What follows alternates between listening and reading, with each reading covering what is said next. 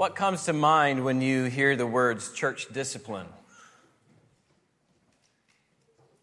You know, for some, you immediately think healthy church. Maybe the Lord even used the discipline of the church in your own life to bring you back from straying. But for others, maybe you imagine something like the opening pages of the Scarlet Letter, written by Nathaniel Hawthorne. We meet a character named Hester Prynne. She's had a child by a man not her husband. She's forced by the church and the magistrates to wear a scarlet A for her adultery. In the marketplace, she's stared down by these self-righteous gossips. One says to the other, "I'll tell you a piece of my mind. If the hussy stood up for judgment before us, would she come off with such a sentence as the worshipful magistrates have awarded? Marry, I trow not." Another responds, "At the very least, they should have put a brand of a hot iron on Hester Prynne's forehead." Another, "This woman has brought shame on us all. She ought to die." And Hawthorne writes, "Meager indeed and cold was the sympathy that a transgressor might look for from such bystanders." Some people can't help but think of images like that. And sadly, that's because leaders have sometimes abused their authority, and churches have sometimes acted unjustly and without mercy.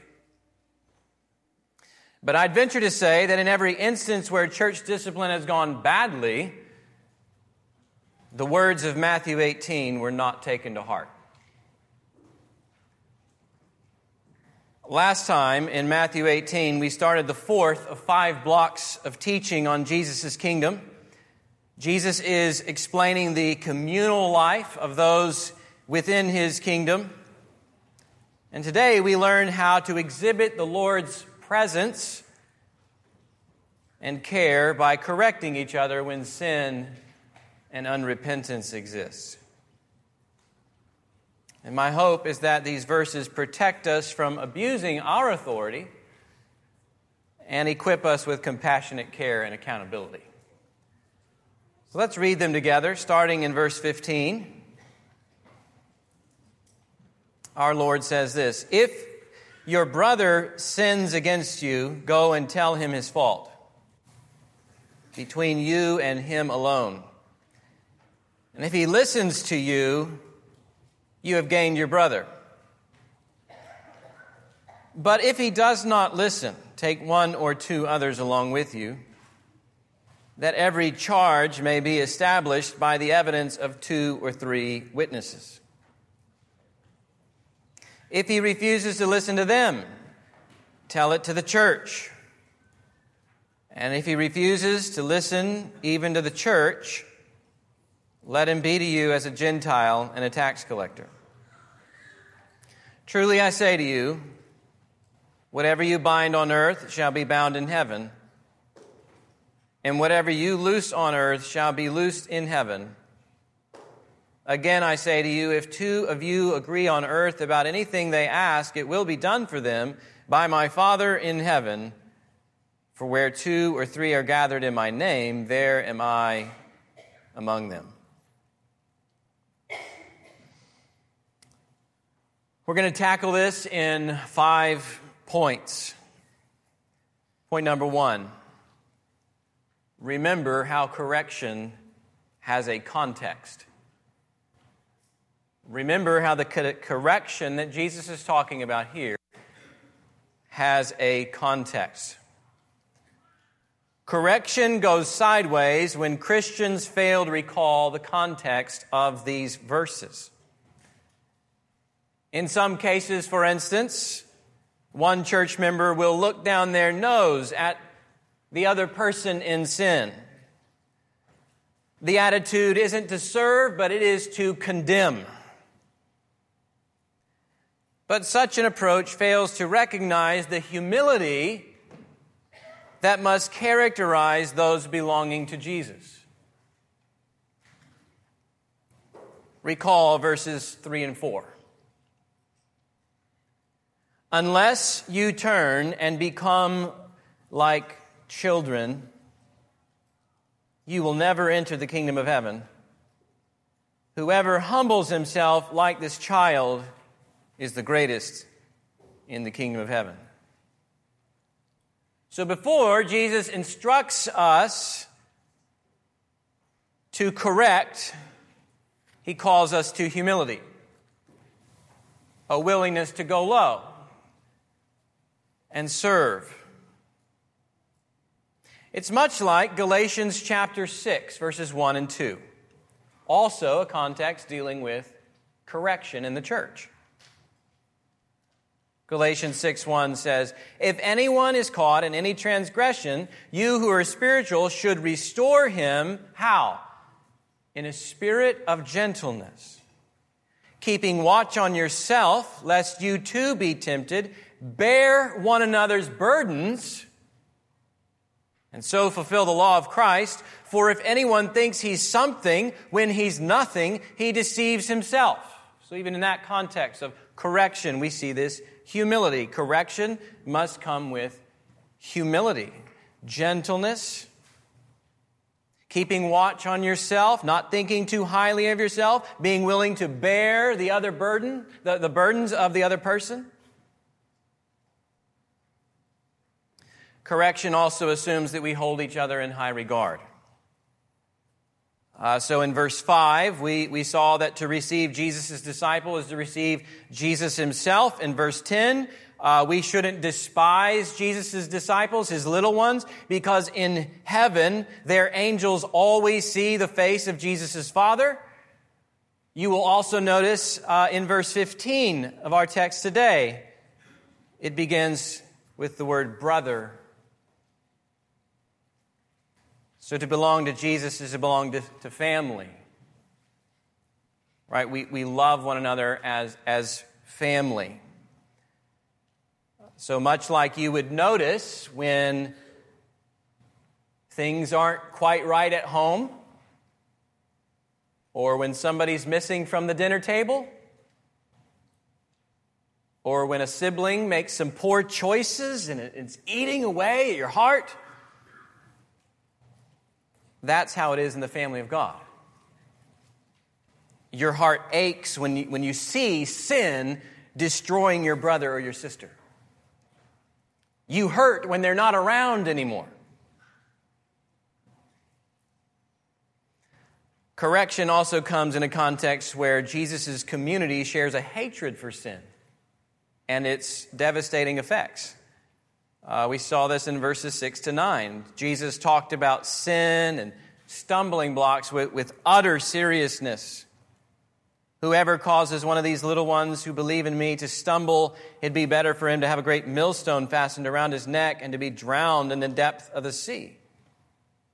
And then he goes on to talk about how we must take radical measures to kill sin in our own lives, gouging out eyes, cutting off hands. When we correct sin in others, this context shows that we are, one, protecting that individual from destruction, and we are protecting the community, all of Jesus' little ones, from stumbling blocks. So in Jesus' family, we hate the things that destroy our family. Not correcting sin in the church is to hate the family. It despises Jesus' little ones. More importantly, though, it defies the King himself who demands our obedience. Correction also copies our Heavenly Father's care. It copies our Heavenly Father's care. I used the word emulate last week. Rachel said that was a bit technical. And maybe not a lot of people got it. So I turned to my children and asked them if they got it. And they said no. So we're going with copy this week. All right? We copy our Heavenly Father's care. We can't miss how verse 15 follows the shepherd in verses 12 to 14. He says there, if a man has 100 sheep and one of them has gone astray, does he not leave the 99 on the mountains and go in search of the one that went astray? And if he finds it, truly I say to you, he rejoices over it more than over the 99 that never went astray. So, or in this way, it's not the will of my Father who's in heaven that one of these little ones should perish. So this portrays God the Father, right? He searches for us when we go astray. And our efforts to correct are the outworking of the concern that God Himself has for us. We pursue each other because this is the way our God pursues us. So when someone strays into sin, we search for them. Right? We bring them back to the fold. We rejoice, right, when they come back. When they're found. And then one further piece of this context is forgiveness. We'll tackle that more next time, but it comes in verses 21 to 35. And basically the point there is that those who've been forgiven by God forgive others. This is the context for correction. And when you heed these words, it shapes how you approach correction from the outset. It makes sense of why we'd pursue it to begin with, and it shapes the manner in which we go about it. Second, correct sin aiming to gain each other. Correct sin aiming to gain each other. Jesus outlines a process in verses 15 to 17, and that process involves correcting sin. So verse 15 introduces the problem. If your brother sins against you. Now, other translations don't include the words against you, like the ESV does. So the New American Standard, the New English Translation, the NIV, a few others, they all have simply, if your brother sins. And that's because the words against you don't occur in the earliest manuscripts.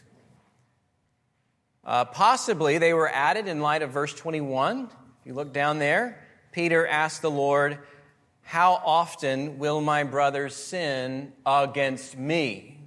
Okay, so maybe they're trying to make sense of this in light of the whole. We don't know. But if they're missing, Jesus' point becomes much broader, doesn't it? We correct sin not only when someone sins against us personally, but also whenever we notice a pattern of sinful behavior. Consider Galatians chapter 6, verse 1 again. If anyone is caught in any transgression, you who are spiritual should restore him. 1 Corinthians chapter 5, verse 11. Also the church, also a context where there's correction in the church, and the church must put out an immoral brother. Paul at the end broadens the application. He says, to anyone who bears the name of brother, if he's guilty of sexual immorality or greed or an idolater, a reviler, a drunkard, or a swindler. And later on in chapter 6, we learn why that's the case, because those people are not going to inherit the kingdom of God. So in short, the correction in Matthew 18, I think, applies more broadly, especially given these other passages in the New Testament that help us. If your brother sins, if your sister sins. Now, some might find that surprising. But if we remember the gospel, we shouldn't be surprised at all. Paul asks in Romans chapter 6, verse 2, how can we who died to sin still live in it? And then he goes on to rejoice in the work of Christ when he says, our old self was crucified with Christ in order that the body of sin might be brought to nothing so that we would no longer be enslaved to sin. He adds the death that Christ died. He died to sin once for all, but the life he lives to God. So you also must consider yourselves dead to sin and alive to God in Christ Jesus. So we correct sin in each other's life because of the gospel. Jesus really does free people from their sins. We might have remaining sin, but sin no longer reigns. It is no longer, the power that dominates us. It is no longer our master. This is why we can correct it, because of the gospel. People sometimes think that grace means tolerance for sin, but grace never minimizes sin. Titus chapter 2, verse 11 says it is the grace of God that not only brings salvation, it trains us to deny ungodliness and worldly desires. That's what grace does. So grace meets us where we are, but it doesn't leave us where we are. It actually changes us. Knowing that gospel, we correct sin. Knowing that our Father is holy, we work to conform ourselves to His holiness. But notice, we correct sin with the aim of gaining each other. Okay, the goal in verse 15 is gaining your brother or your sister. Paul uses the same word in 1 Corinthians chapter 9 to speak of winning people to Jesus. God using Paul's efforts to save some and to keep others who are already in the church. That's the goal of Jesus' process in Matthew 18. Again, we are supposed to copy what our good shepherd is like, right? We're like the shepherd who searches for the one who went astray. I read from Galatians 6 earlier, but listen to this one from James chapter 5, verse 19. It's another clear example of this aim in correction. My brothers, he says, if anyone among you wanders from the truth and someone brings him back, let him know that whoever brings back a sinner from his wandering will save his soul from death and will cover a multitude of sins. So in other words, church discipline should never be viewed as a convenient way to push someone out of the church. We should never approach it flippantly, as if to say, she was never that involved anyway. Discipline never has the aim of seeing how much we can humiliate someone. No, when God corrects sin in our lives, it's to bring us closer to Himself. Same in the church with His people. The aim is salvation, keeping each other from hell and winning each other over to a deeper commitment to Jesus.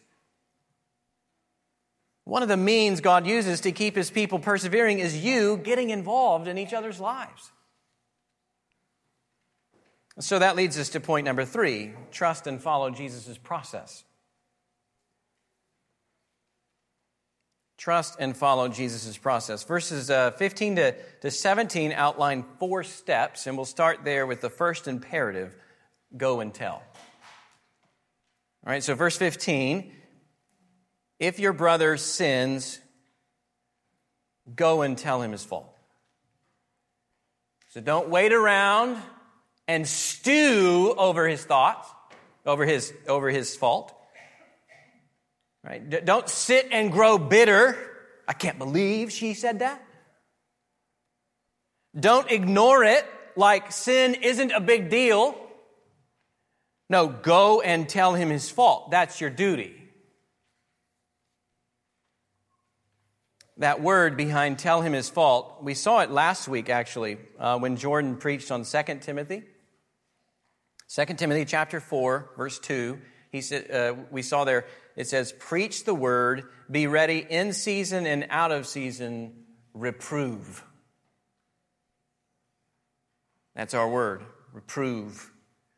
Ephesians 5:11 uses it as well. Take no part in the unfruitful works of darkness, but instead expose them.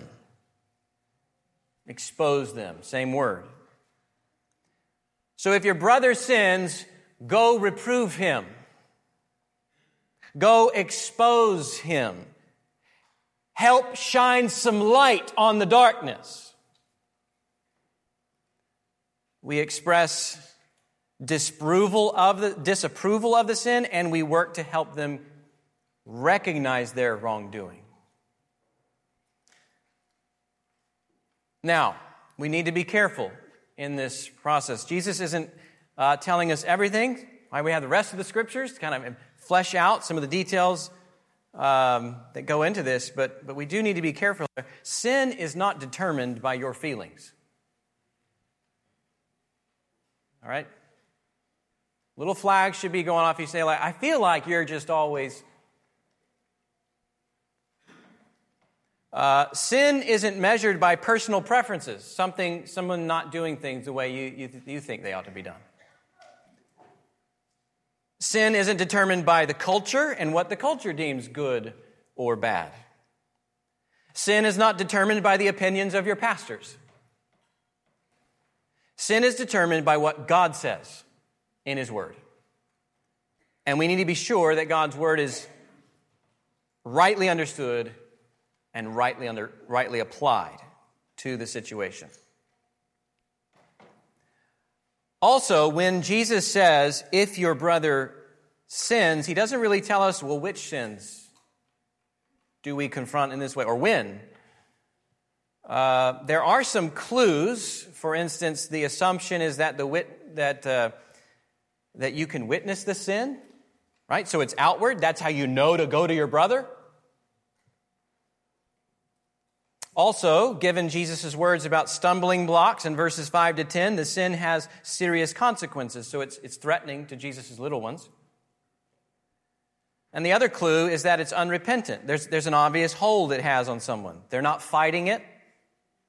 There's a pattern of them walking in it. You can observe this.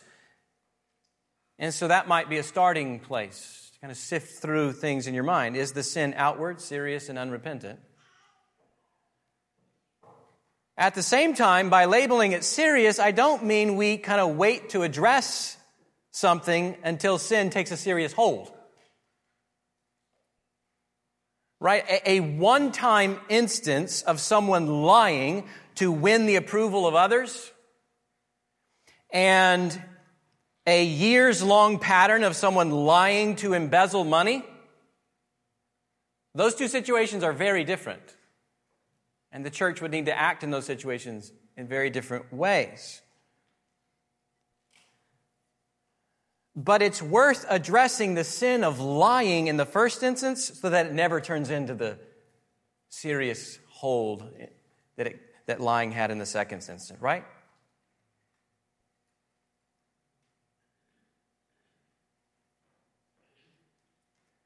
We don't wait till anger turns into murder.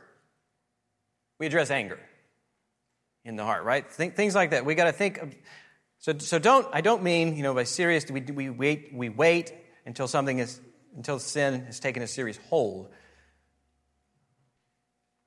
There's also the warning that Jesus gave in chapter 7, verses 1 to 5 against judgmentalism. Taking the log out of your own eye before you address the speck in your brother or sister's eye. The point in Jesus' words here is not to create a community in which everyone's on a sin hunt all the time. Proverbs 19:11. A man's wisdom gives him patience. It is his glory to overlook an offense. 1 Peter 4:8. Love covers a multitude of sins. So applying these words of Jesus takes wisdom, right? It takes humility, it takes patience, it takes help from the Holy Spirit to know when it's appropriate and the appropriate time to correct. Jesus also clarifies how the first step of correction is one-on-one. He says, between you and him alone. Far too often, that's the last step people take. Their first step is telling someone else about so-and-so's sin problem. Their first step is to go and tell the pastor. Now, some sins must involve others immediately, like in the case of abuse, or if legal authorities needed to step in. But setting aside those exceptions, the first step is always one-on-one. We live in a culture where people spew their judgments against others publicly all the time, often with no attempts to speak to the individual. They are sinning in the way they're addressing someone else's sin. I'm talking about Christian cultures. Jesus says, talk it out one-on-one first. This protects us from gossip. It protects us from mob rule, from unnecessary humiliation and hurt. You go to them privately. You open the Word together. You explain what you found to be sinful. So where sin is truly present, then you call that person to repentance. If he listens, Jesus says, you have gained your brother. So that's the first step in Jesus' process. And the listening here is, he heeds your word, he repents, he turns around, turns his life around, so he's not doing that anymore. That's the first step. All right, verse 16 mentions a second step, if necessary. Meaning if the person listens to you, we don't move to step 2. If the person listens to you, you don't go talk to others about it. It's done. It's over. But if he doesn't listen, right? Jesus says to take 1 or 2 others along with you, that every charge may be established by the evidence of 2 or 3 witnesses. So the next step here is broadening the circle of care out a little bit more. Notice it's not you tell him and then you go tell the church. There's other steps. It keeps the circle small. It doesn't need to be, involve everybody immediately. So he's broadening the circle of care here. Jesus takes these words actually from Deuteronomy chapter 19, verse 15. It's in the context of case law, and Moses tells the people, a single witness shall not suffice against a person for any crime or for any wrong in connection with any offense that he has committed. Only on the evidence of 2 witnesses or of 3 witnesses shall a charge be established. And the point was to further accountability. Right? The context of Deuteronomy 19 is warning the people against false witnesses, and it's teaching the judges how to inquire diligently into something to establish the truth and make sure that justice is upheld. So Jesus includes further witnesses for similar reasons, that every charge may be established or determined. So the point is not only to help the person in sin see the gravity of their error by broadening that circle a little bit more, it also ensures that the person doing the confronting is being honest and just. Now you've got 2 or 3 people who are reading the Bible together and drawing conclusions together and making sure that the correction is right and appropriate and handled in a good way. And the hope here is that the person repents again. If he does, great. The process stops there. But if he refuses to listen to them, Jesus takes us to a third step. Verse 17. He says, tell it to the church. Now, it should be noted that Jesus never gives us a timeline in these verses. And I think there's a lot of wisdom in there, because every situation and every person is different. You've got to apply the wisdom from the Scriptures to determine a whole lot of things, to know how long to wait. We don't know how many days or weeks to allow for repentance to take place when somebody first hears of that word of correction.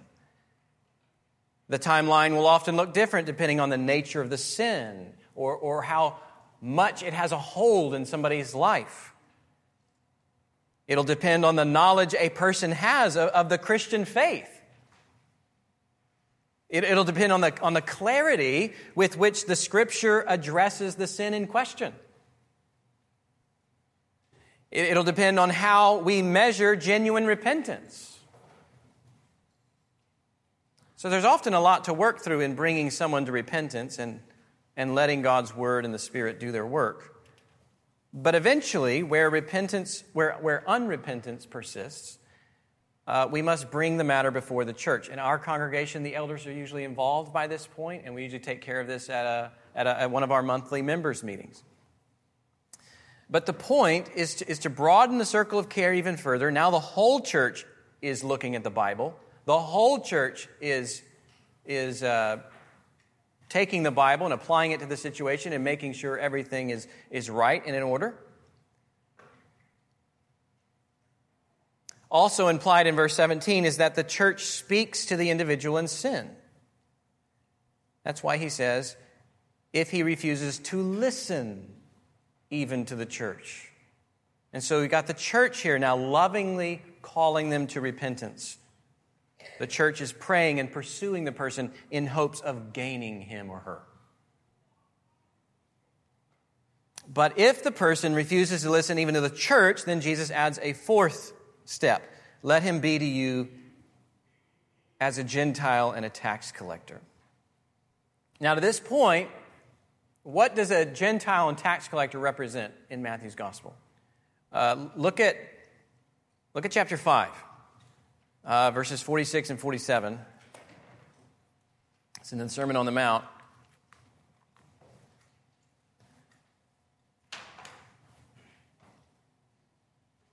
Jesus says there, if you love those who love you, what reward do you have? The you being his disciples, those who represent his kingdom as citizens. Right? If you love those who love you, what reward do you have? Do not even the tax collectors do the same? And if you greet only your brothers, what more are you doing than others? Do not even the Gentiles doing the same? So he's talking about those outside the covenant community, not citizens of his kingdom there. Then in chapter 6, verse 7,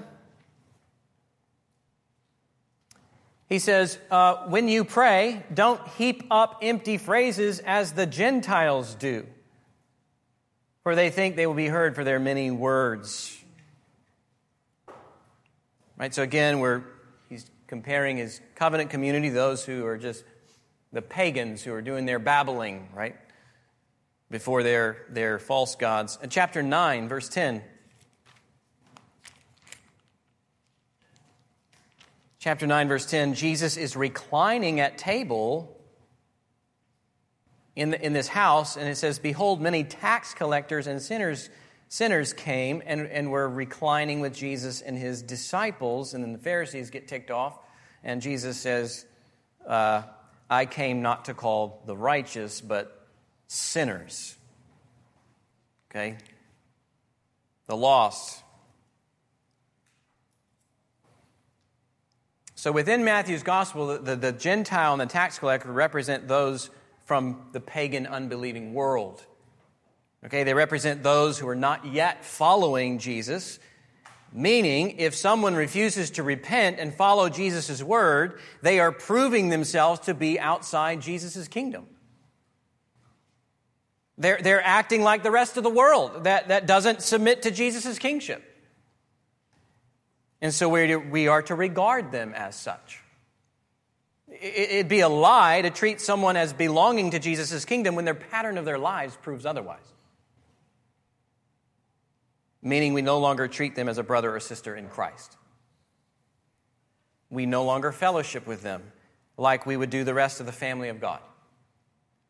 We no longer share in the Lord's Supper with them.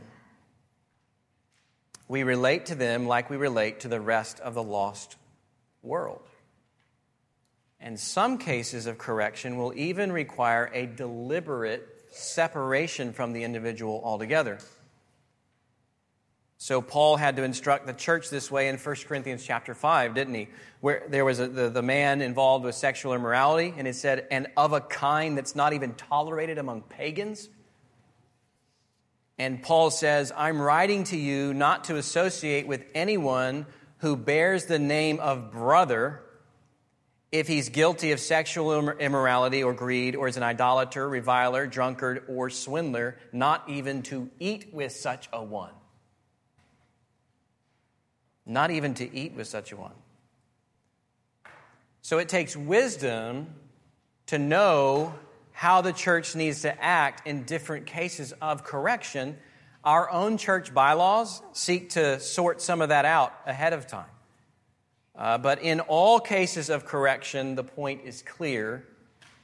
Where unrepentance persists, we can't pretend like the person is a Christian.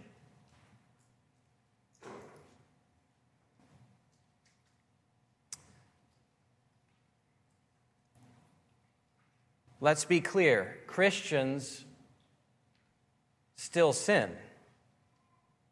The assumption here is your brother sinned. Right? That's where it started. This side of heaven, Christians will not reach perfection. So the picture here is not the Christians who don't sin correcting the Christians who do sin.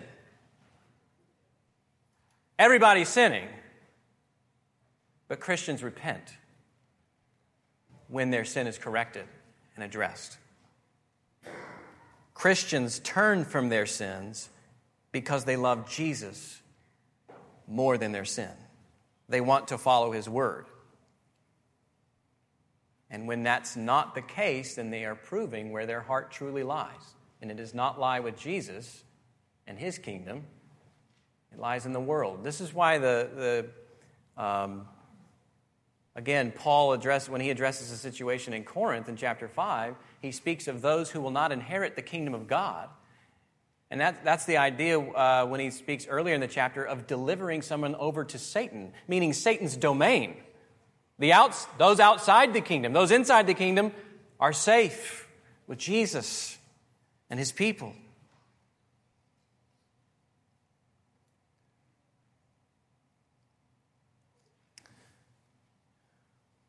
So when somebody persists in sin, they're proving that they're not part of Jesus' kingdom. So that's the process Jesus lays out for us. And you need to ask yourself, have you embraced this process? Many churches have abandoned it.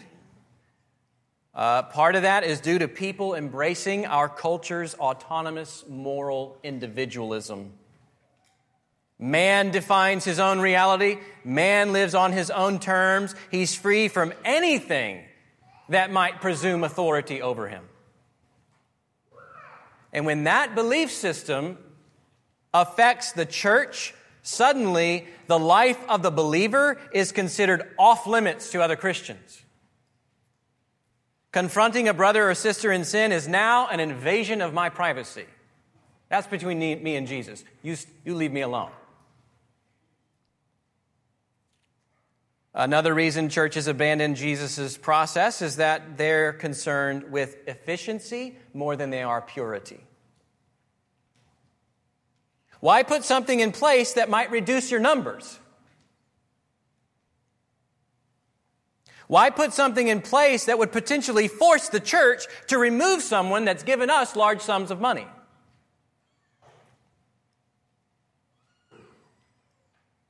Other churches are simply not grounded in sound doctrine. There's no confessional standard that they follow. And so there can be no enforced correction because no one is sure what the Bible teaches. or how it might affect the way we live. Other churches don't pursue discipline to avoid the burdens that it lays on people. We don't want to hurt people's feelings here. We don't want to have those hard conversations. We don't want to make their relatives angry. We just don't want to put up with all the grief that goes along with removing someone and long members' meetings. But none of these reasons change the demands of Christ our King.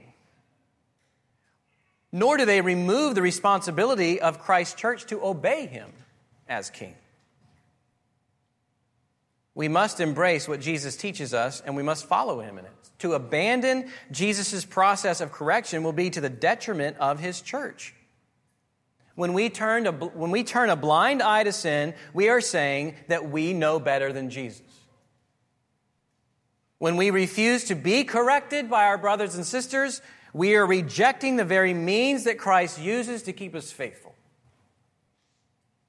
We need to trust that Jesus' process is good. If you're visiting with us today, trying to decide on what kind of church to join, you should never join a church that is unwilling to follow Jesus' words here. You want a church that will correct your sin, that will care enough to pursue you when you go astray.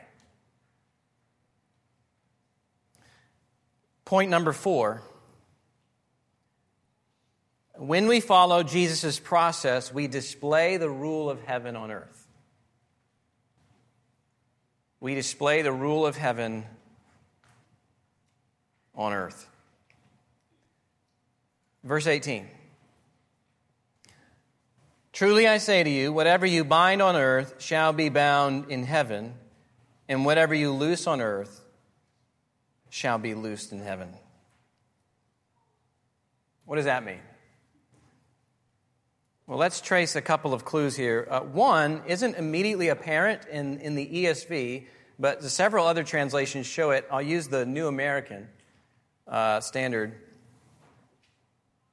It says, whatever you bind on earth shall have been bound in heaven, and whatever you loose on earth shall have been loosed in heaven. It's called the future perfect. Okay, the point isn't that we make decisions on earth and heaven follows us. Rather, our decisions on earth reflect what heaven will have already found to be so. So we follow heaven. We follow God's word. He displays what His heavenly rule looks like in His word, and when we follow that word, we display publicly for people to see in the world what His heavenly rule would have decided on earth. That's one clue. Another clue comes from chapter 16, verse 19. This binding and loosing language was first spoken of there. Jesus tells Peter, so this is the context where Peter has just confessed Jesus as Christ, Son of God. And Jesus tells Peter, I will give you the keys of the kingdom of heaven. And whatever you bind on earth shall be bound in heaven. And whatever you loose on earth shall be loosed in heaven. So this binding and loosing is related to this idea of Peter as apostle having the keys of the kingdom of heaven. Now we're seeing the church, right, exercise the same authority, binding and loosing, but it's based on this idea of the keys of the kingdom of heaven. The keys symbolize authority to govern entry and exclusion. In verse 18, that entry and exclusion is based on a person's confession of Jesus as Messiah. So if we relate those ideas from chapter 16 back to our passage, when a person repents, they are displaying that their confession is Jesus. Jesus is my King. I follow Him. But when a person refuses to repent, they display another confession. Their allegiances are not with Jesus, the King. And then so the idea is that we are then recognizing what heaven would say about this. Heaven would say that they're not actually part of his kingdom because they don't want to repent. They want their sin more than they want Jesus.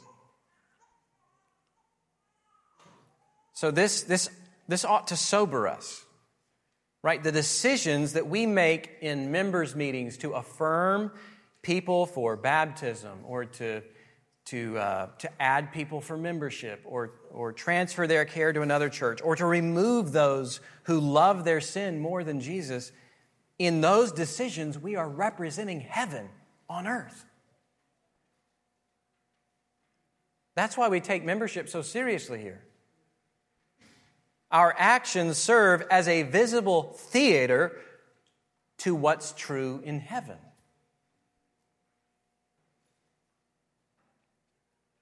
And then finally, number 5, in our correction, we must rely on Jesus' presence.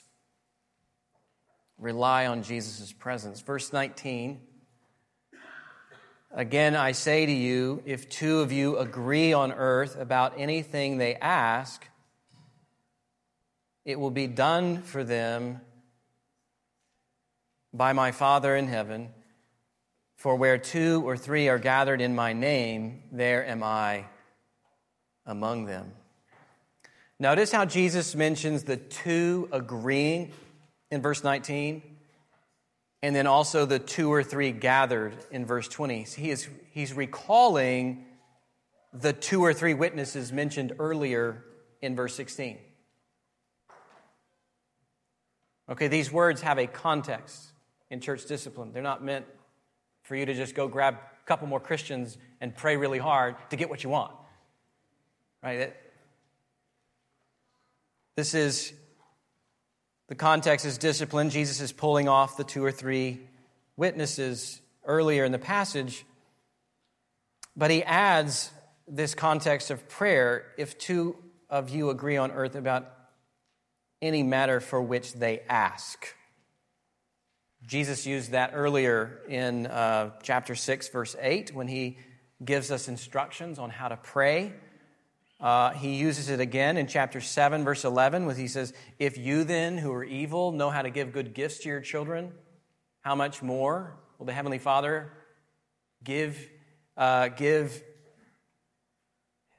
where did it go? Give good things to those who ask him. So throughout this whole process of correction, Jesus reveals that we have our Father's ear, that he's listening to us, hearing our cries. He guides us in the process. He even promises to act on our behalf, giving us whatever we need for the process. And then it's grounded in that the fact that his Son is with us. So why does he grant this? Because his Son is with us. For where 2 or 3 are gathered in my name, there am I among them. So the church isn't alone. Jesus is present in his body when they gather to act this way. If you remember, this fits what we learned from the book of Revelation in chapters 2 and 3. Remember, there's this glorious picture of the Son of Man, but what's the Son of Man doing? He's walking in and out of the lampstands, and the lampstands symbolize the church.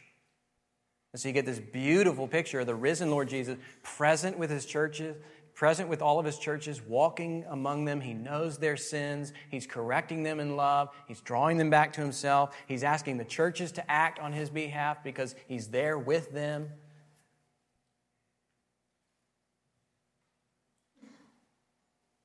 So Jesus sees the various situations that we're encountering. He understands the hurt that we feel when these kinds of things come to pass.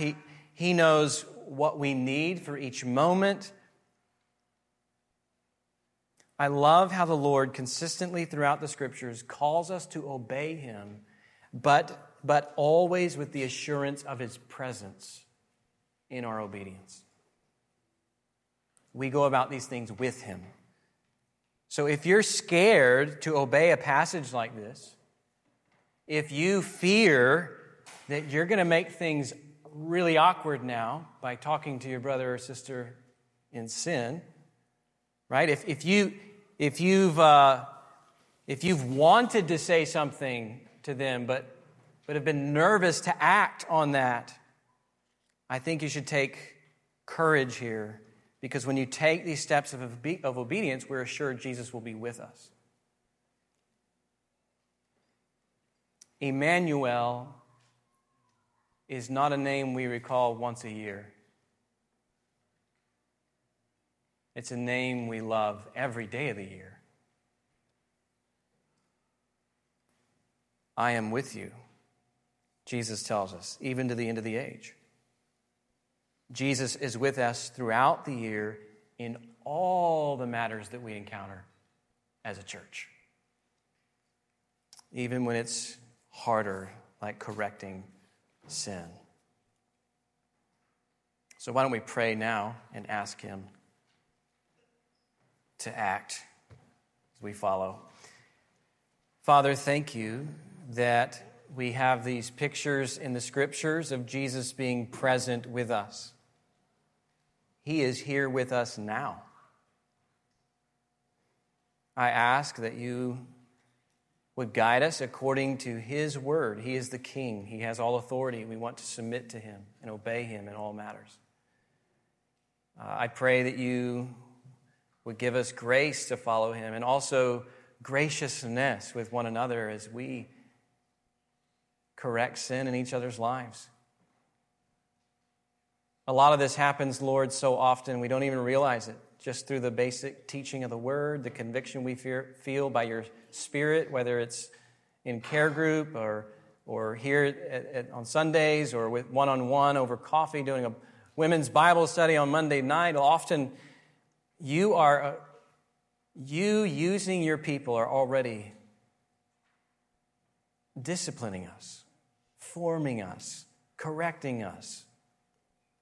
And I pray that your Holy Spirit would continue to help us repent and walk out repentance together.